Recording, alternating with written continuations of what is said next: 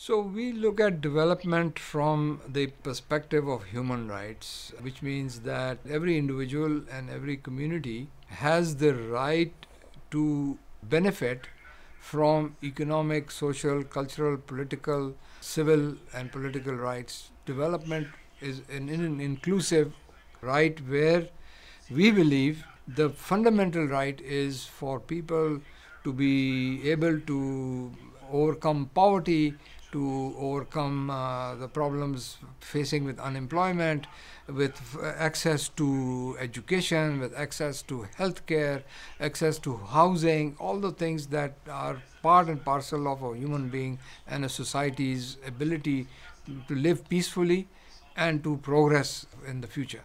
So, this we think is a human right. And we also believe that without the right to development, it is not possible to pursue other rights in isolation from development. So, it is an inclusive, interdependent, and interrelated process. You have presented a draft covenant before the UN General Assembly's third committee. What is its background and what the working group you are chairing wants to achieve from it?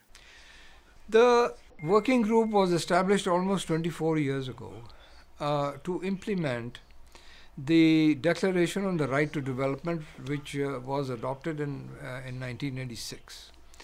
But this is a soft law, and from 1986, we have not seen the proper implementation of the right to development. And so this working group has tried to operationalize, implement the right to development, to address the obstacles that are in the way of its operationalization, but it did not succeed, unfortunately, with making any positive or substantive success. As a result, in 2018, the Human Rights Council adopted a resolution which empowered me or gave me the mandate as the chair rapporteur of the working group on the right to development to draft a legally binding treaty for the implementation of the right to development, for the operationalization of this right. And so since 2018, for the next 3 years, I was involved in drafting this treaty with the help of some very eminent legal minds and experts. And we have then, since 2021, considered this draft through 3 processes of negotiations, intergovernmental negotiations in the working group that I chair.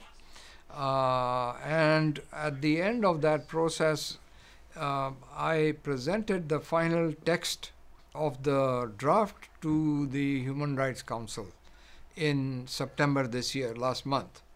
And just a few days ago, the Human Rights Council adopted or accepted the draft and also accepted my recommendation that this draft should now be forwarded to the UN General Assembly for its consideration and eventual adoption, because the UN General Assembly is the only body that has universal membership, and as such it is the only body that is empowered to finalize and adopt a treaty. Is the renewed push to achieve the Sustainable Development Goals helping to realize the right to development? It is part and parcel of the entire process, and I would like to believe that this will give greater momentum for the realization of the SDGs. Lastly, is there any mechanism to make the right to development binding on states? That is the whole purpose, because this covenant involves the creation of a conference of states parties, which will consist of all the member states that are signatories to this covenant.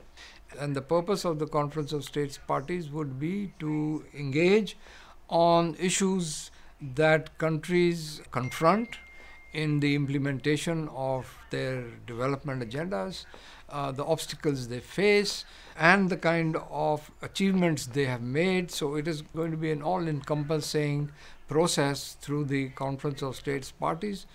And then the conference will also have the support of what we call an implementation mechanism. And the purpose of the implementation mechanism would be to study the difficulties that countries are facing, look at their complaints about what are the problems that they have, and then with the involvement of experts that they can involve in this process, make recommendations on how these obstacles or these challenges can be overcome and progress can be made.